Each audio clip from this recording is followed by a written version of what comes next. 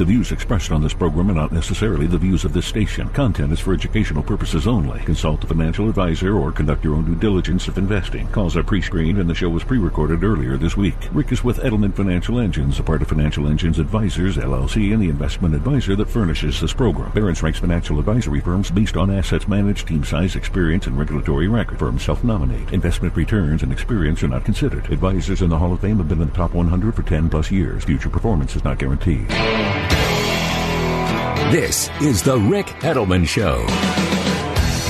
Barron's ranks Edelman Financial Engines the #1 independent investment advisor in the country. And Rick is in the Barron's Financial Advisor Hall of Fame. Now, here's Ric Edelman. A very happy weekend to you. Welcome to the Ric Edelman Show. Have you gotten your COVID shot yet?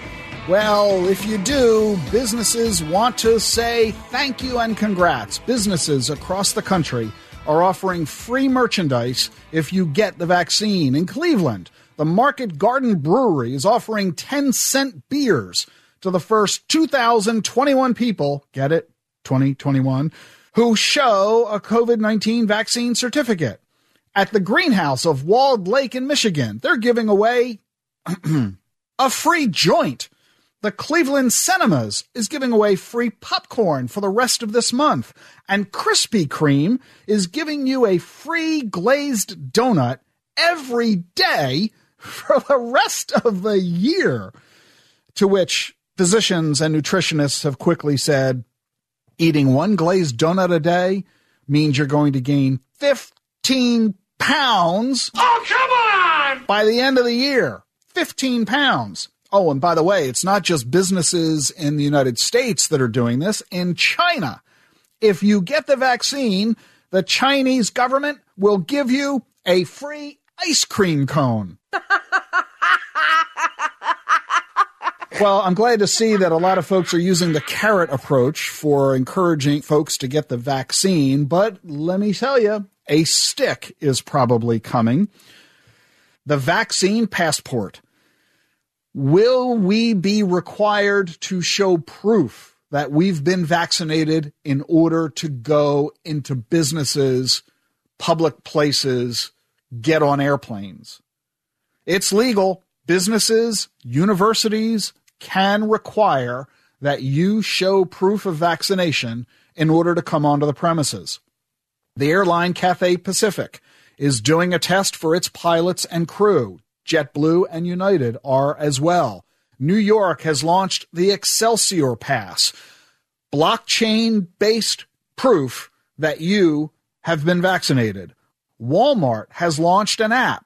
If you get your shots at Walmart, the app lets you prove that you did so. Rutgers University, Brown, and Cornell all require that their students show proof of vaccination. The Miami Heat has a section of the stadium only available to those who've been vaccinated. Not everybody's happy about this. The governor of Texas has banned any company that receives state funds from requiring proof of vaccination.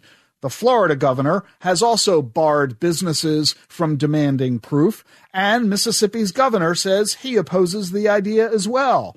You know who else doesn't like the idea? The World Health Organization. They do not support mandatory proof for international travel. Israel's got a green pass in place. You need it to go to restaurants, concerts, or sporting events, in contrast to WHO's attitude. And what about the Biden administration? They've made it clear the president does not support proof of vaccination. We'll have to see how this shakes out. Oh, by the way, there's another freebie that was launched. National Burrito Day was April 1, and Chipotle gave away $100,000 worth of free burritos and another $100,000 in, well, you tell me, if you were Chipotle and you were trying to do something that your customers would find of interest, that would incentivize them to come to the store to try to win a contest of a $100,000 prize, that $100,000 of, you know what they decided? Bitcoin. Free burritos and maybe $100,000 worth of Bitcoin. Each customer had 10 tries to guess a 6-digit code so that they could win one or the other. Another illustration that Bitcoin is becoming mainstream. So my only question is this: is the place that's giving out the free joints next door to the place that's giving out the free burritos? In California, Bolthouse Farms is gone even a step further than all the above. They're paying their workers $500 each if they get vaccinated. They're hosting inoculation events at the company. So this debate, this conversation is going to continue, I think, for as long as COVID does. And here's a common question that has come up lately. Should you laminate your vaccine card? You know, if you've been vaccinated, you know the drill. There's a card. It's kind of the stock of an index card. And the person who gives you the vaccine writes down the date and which vaccine you got and the code, the serial number or the inventory number, I guess for tracking purposes. And they give you the card, and you have to bring the card back when you get your second shot, and you get to keep the card. And if you later, in fact, have to prove to someone you got vaccinated, supposedly this card is your evidence. Well, it's a piece of paper. It's an index card. You know, they can get torn and get ripped. It can, get messed up in the wash. So a lot of folks are asking the question, should I laminate my vaccine card? My opinion? No, don't laminate the card for all kinds of reasons. Number one, you've noticed on the card, there's space for more entries. What if you need a booster shot? They decide in 6 months or a year, you got to get a booster. If you laminate the card, you're not going to be able to write on it anymore. Second, this card isn't a legal government ID. Nobody signs it, not even you. I mean, it's just info.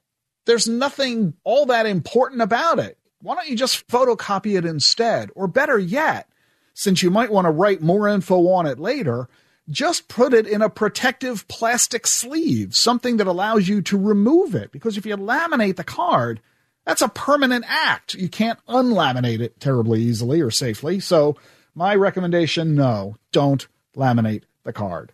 I'm not even sure why you need to be carrying it around with you necessarily. It's not like a driver's license, at least not yet. Let's change gears and talk about what else is going on in the world of the pandemic in the space of landlords, commercial landlords. Well, we saw what happened in the midst of the pandemic with so many retailers closing up shop. Well, new retailers are coming in and the landlords are cutting them deals. They're now letting retailers pay their rent as a percentage of sales. So instead of you having to pay a fixed amount of rent, and you don't know if you can afford it because you don't know how much money you're going to earn because you don't know how many people are going to come to the store in the midst of lockdowns, etc. Well, if your sales go down, you're not going to have to pay a lot of rent because the rent will be based on your sales. If sales are up, the landlord makes a lot of money. So everybody's got some skin in the game. Good deal, right? Well, here's a question that's now being bandied about. What about e-commerce? Let's say that you have a retail store and you're supposed to pay your landlord rent based on your sales. But what if you do sales on your website? The customer never came to the store. The local staff in the store didn't get involved. It didn't deal with the local store's inventory. Nobody visited you. Why should you pay the landlord a piece of that revenue? Well, landlords want a cut of those sales, and the renters don't want to pay it. We're going to have to wait and see how that shakes out as well. It's an illustration of the increasing complexity of the world we live in today. On the Lower East Side of Manhattan, a 5-year lease was just signed for $5,500 a month, half of what the previous tenant paid, and that also included 4 months of free rent. It's an illustration that landlords are recognizing the market has changed. They can't command the high rental prices that they did in the past. They're lowering their rents, and retailers are coming back. That's all pretty good news. You know what else is down? The number of vehicle miles traveled in the United States. Well, that's no surprise. We were all working from home throughout all of last year, and we weren't in the cars and on highways. Total number of vehicle miles traveled in the U.S. fell 17% last year, but the number of pedestrian deaths, people hit by cars, rose 20%. 6,000 people were killed by automobiles last year. How could this be? Fewer cars on the road, but more people getting killed by cars. Well, there are a couple of reasons, and I'm sure you can guess them all as well as I can. The drivers are driving faster. They're driving more dangerously and recklessly. They're not paying as good attention on the road. They're playing with their phones. They're distracted. And so are the pedestrians. They're looking down at their phone as they're stepping off the curb instead of doing what mommy taught you. Look left, look right, look left again. You know what else is going down in value? In Portugal, mortgage interest rates. You buy a house for $380,000. You don't pay any mortgage interest. In fact, the bank pays you $45 a month. You make the principal payment, but the interest rate is below zero. 30,000 mortgages in Portugal are negative. The bank pays the homeowner for the privilege of owning the home. How cool is that? You know what else is down? Since 1989, ownership of bank CDs. 60% reduction in the number of people who own bank CDs. During the same period, since 1989, a 66% increase in the number of households that own stocks. As interest rates have come down, bank CD ownership has gone down, and as the stock market has gone up, stock ownership has gone up. Can't say any of that is a surprise. I'm Ric Edelman. You're listening to The Truth About Money. 888-PLAN-RIC, ricedelman.com.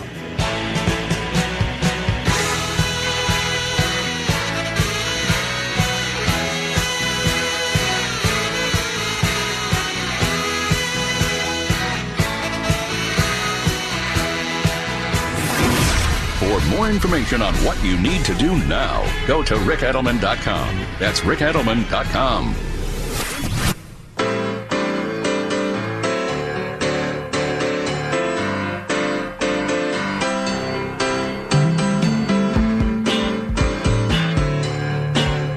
Welcome back to the Ric Edelman Show. I was talking in the last segment about Chipotle offering $100,000 of Bitcoin as a contest to induce people to come into the store.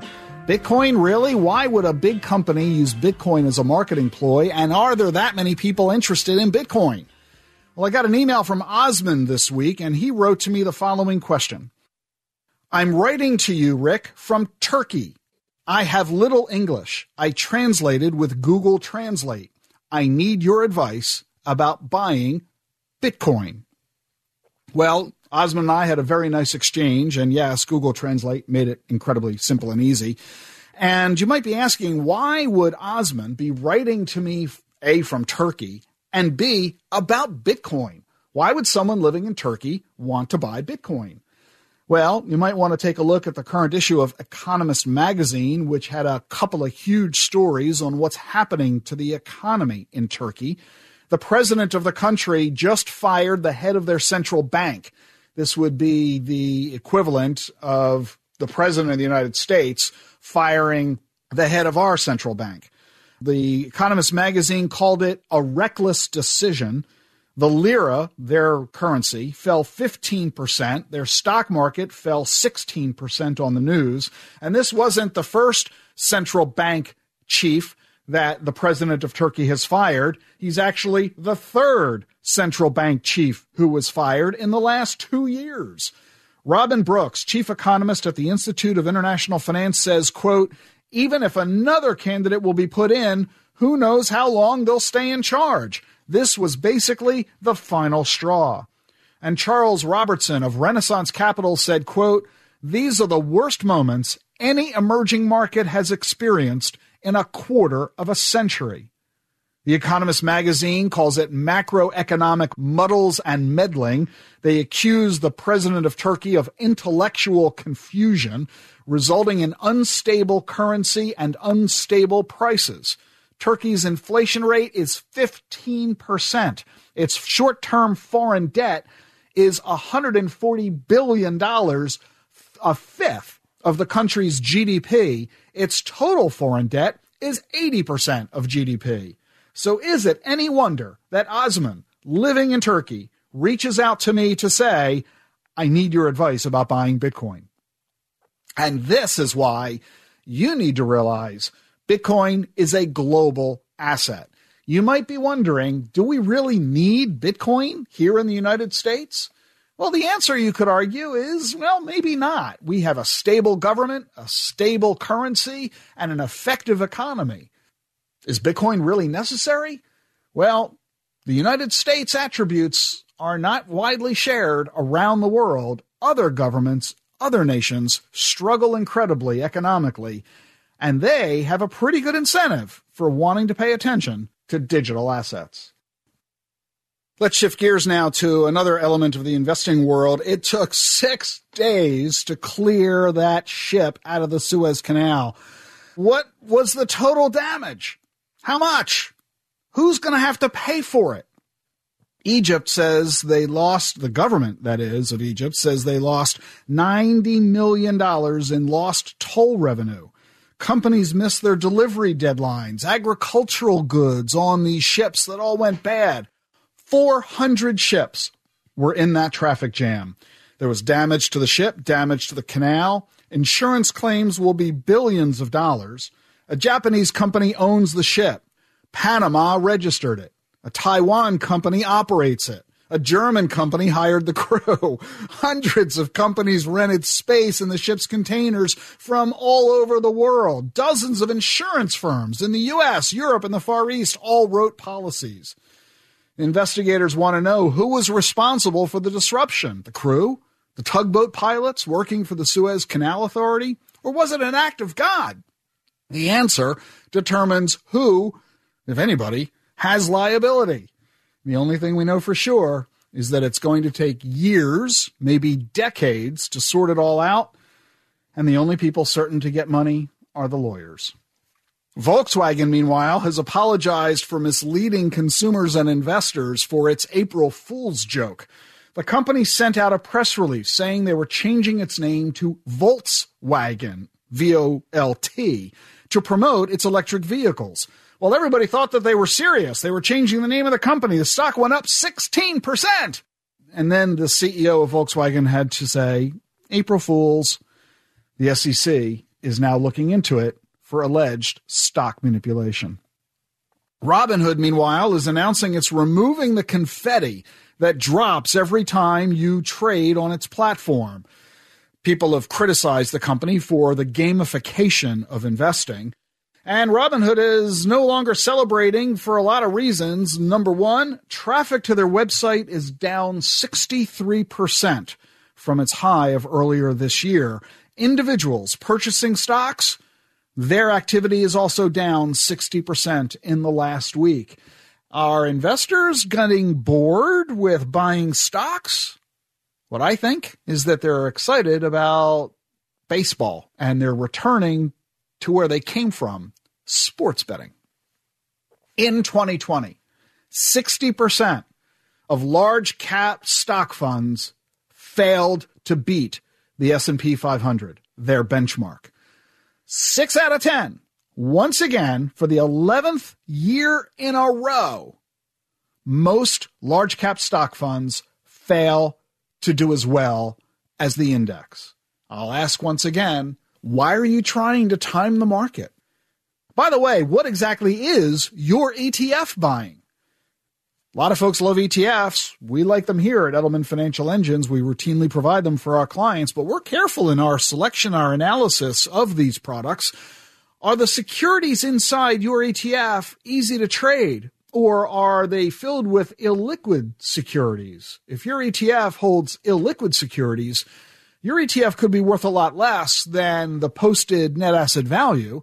If there's a run on the bank, so to speak, if a whole lot of folks seek redemptions at one time and a lot of demands for the ETF to be liquidated, how easily could those securities be liquidated if they are relatively illiquid? Separately, the SEC has announced they're probing the conflicts of interest in financial advice given by advisors and brokers, especially those that harm senior citizens and retirement savers, regarding the advice on 401k rollovers. Advisors and brokers who sell mutual funds and annuities with higher commissions than the customer might currently be paying with their existing accounts. You need to make sure when you're dealing with a commission-based broker or advisor, what is their motivation? Why are they telling you to do whatever it is they're telling you to do? In New York, the Department of Financial Services has fined New York Life $11 million for causing clients to switch annuities to one that pays less income than the one they had before. You need to be careful. You're listening to the Ric Edelman Show. We often talk about the future, what's coming down the pike in terms of exponential technologies. We'll check out what's happening in the field of robotics. Fenway Park is now using robots with ultraviolet lights that kill 99.99% of pathogens, including COVID-19. Meanwhile, researchers from Tufts University and the University of Vermont are building biological machines from the eggs of a frog. They move independently, push objects, and team up to create swarms. This isn't genetic engineering. They're using an algorithm to test designs and then use microsurgical tools to build machines from living cells. They call them xenobots. They self-assemble their bodies from single cells, and they say there are applications in therapeutics to environmental engineering. All pretty exciting stuff about the future that's on its way. Stay with us for more here on The Ric Edelman Show. 888-PLAN-RIC. Online at ricedelman.com.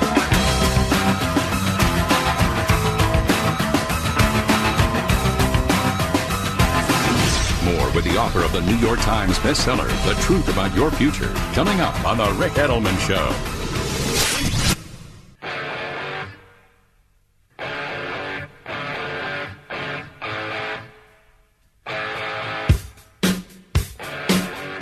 Welcome back to the Ric Edelman Show. I want to tell you a story about NASPA. This is a big deal organization, the Student Affairs Administrators in Higher Education, deans from thousands of colleges and universities around the world.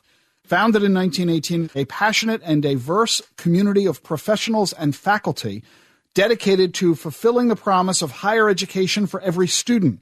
15,000 professionals are members of the NASPA organization from 1,200 colleges and universities in all 50 states and 25 countries.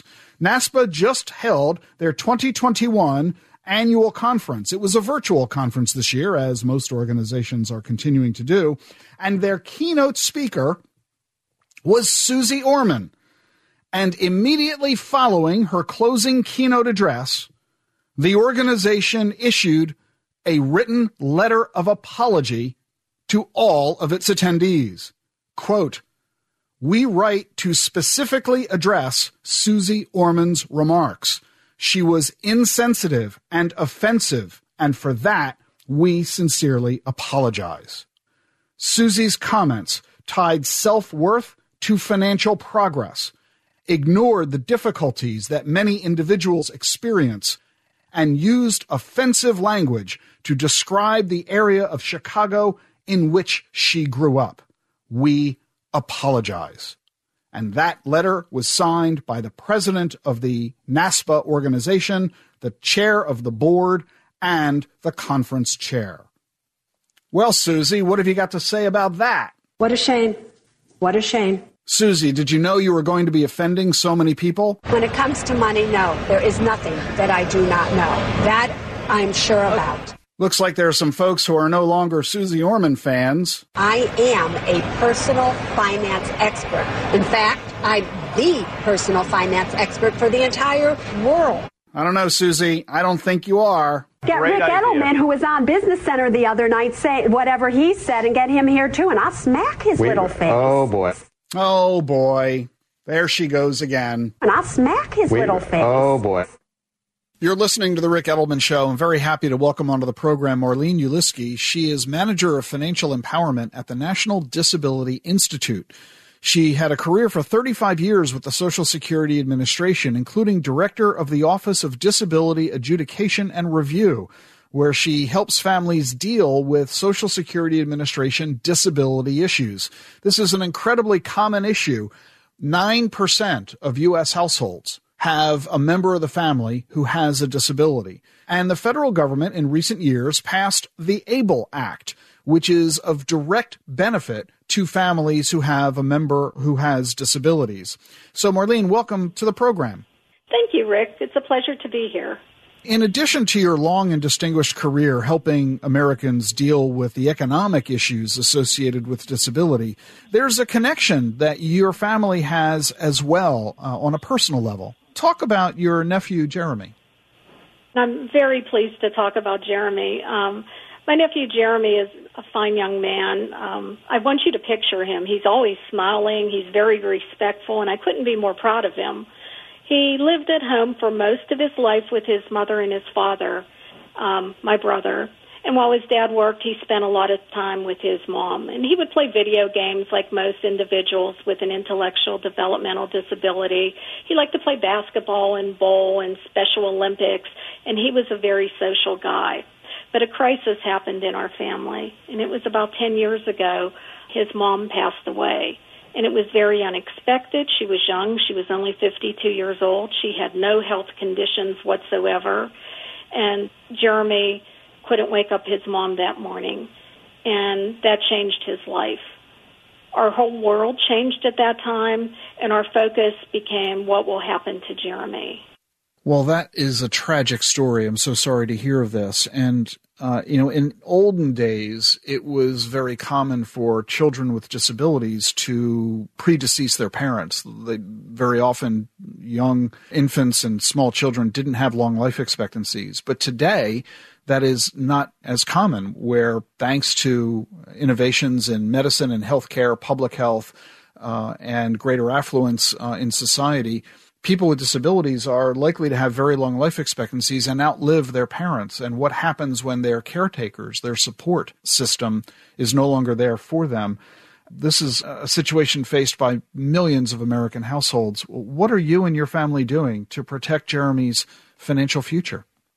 Well, let me go back a little bit and give you a little bit of information about Jeremy. Jeremy's like many adults and many children who have a disability, and he receives a disability-based benefit from Social Security, but many individuals who have a disability receive a number of benefits from various federal or state or local programs. And many of those programs are means-tested. And by means-tested, I mean that those programs look at someone's income and their resources, and some of the programs use the word assets instead of resources, but it's money in the bank, investments, things like that. They look at that to determine whether or not someone qualifies for those services. So the more money you have personally, the more assets, more resources, the less money you'll get from state and local and federal government support systems. As an example, the Supplemental Security Income Benefits Program, that's a means-tested program. Someone has to have limited income to qualify and limited resources. And when I say resources, they must have less than $2,000 in resources. Now, that $2,000 figure hasn't changed since about the 70s. And I want to emphasize here, we're talking about $2,000 of assets, not $2,000 of income. Correct. And so when a family member, relatives, aunts, uncles like you're an aunt to Jeremy, say we want to help provide support. But if you do give money to Jeremy, you could inadvertently cause him to lose the support systems that he's getting from the federal and state governments. You are absolutely correct. And that's a problem. But ABLE changed all of that. And so talk about the ABLE Act and how it has made a lot of improvements. The ABLE Act, it was passed in 2014 under President Obama, and it's made a significant change in all of that. What it allows for, every person with a disability is entitled to a savings and investment account. Every person with a disability is entitled to one account. But it's a savings and investment account established under 529A of the Internal Revenue Service Code.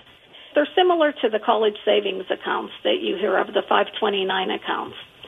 And what it allows for eligible individuals who have a disability to establish this account. And the criteria is established by Social Security. And anyone can contribute to that account. And they could contribute up to $15,000 per year if the beneficiary or the account owner is working, that person may be able to contribute even more than that. And so I'm assuming that the family did create an ABLE account for Jeremy. Yes. In fact, my brother, his dad, and I assisted Jeremy in opening that account. We're listed on that account because Jeremy really can't manage that account on his own. He doesn't understand about investments at all. And so what is your advice for folks who are listening to this who have a member of the family with a disability? My best advice is to open that account as early as possible because the account grows tax-free. The limit for ABLE accounts is the same as the state limit for 529 college education accounts in the state where that account was established. And that ranges anywhere from $235,000 to $529,000 across the country. And as Jeremy withdraws money from that account over time, that income does not count against him for qualifying for means-tested social service programs. No, it does not, and that's very, very important to emphasize. The money he withdraws, it must be used for what's called, quote-unquote, qualified disability expenses. But a qualified disability expense, it could be almost anything. The IRS has defined very, very broad categories, and they didn't drill down to specific qualified disability expenses because every person who has a disability may have different expenses. It's so broad that it even includes daily or basic living expenses. So that would be food, that would be shelter and things like that. So it could be education, it could be job coaching, it could be assistive technology, home modifications. It could be almost anything, so long as it's legal. As well, of course, fundamentals such as housing, food, medicine, clothing, transportation. We're talking with Marlene Uliski, the manager of financial empowerment at the National Disability Institute, who has a personal connection to this conversation as well. Marlene, this has been terrific information. Thank you so much. If people wanted to learn more about the work being done at the National Disability Institute, how would they contact you? Visit our website. It's www.ablenrc.org. We have a variety of resources available on our website. We include even a special needs trust, pooled trust, ABLE comparison chart. We have roadmaps. We have comparison tools for the various programs and so on. I think if a family member visits this site, they'll be very pleased with the extent of the resources we provide. Marlene, thank you so much for joining us. I really appreciate it. Thank you very much, Rick, for having me. That was Marlene Uliski of the National Disability Institute. And here at Edelman Financial Engines, my colleagues and I help clients frequently with the issues associated with having a member of the family who has a disability. We're very, of course, familiar with ABLE Acts and routinely assist our clients in establishing ABLE accounts under Section 529 of the tax code. So if you have a member of your family with a disability, we encourage you to contact both the National Disability Institute and us here at Edelman Financial Engines at 888-PLAN-RIC. That's 888-752-6742. Online at ricedelman.com.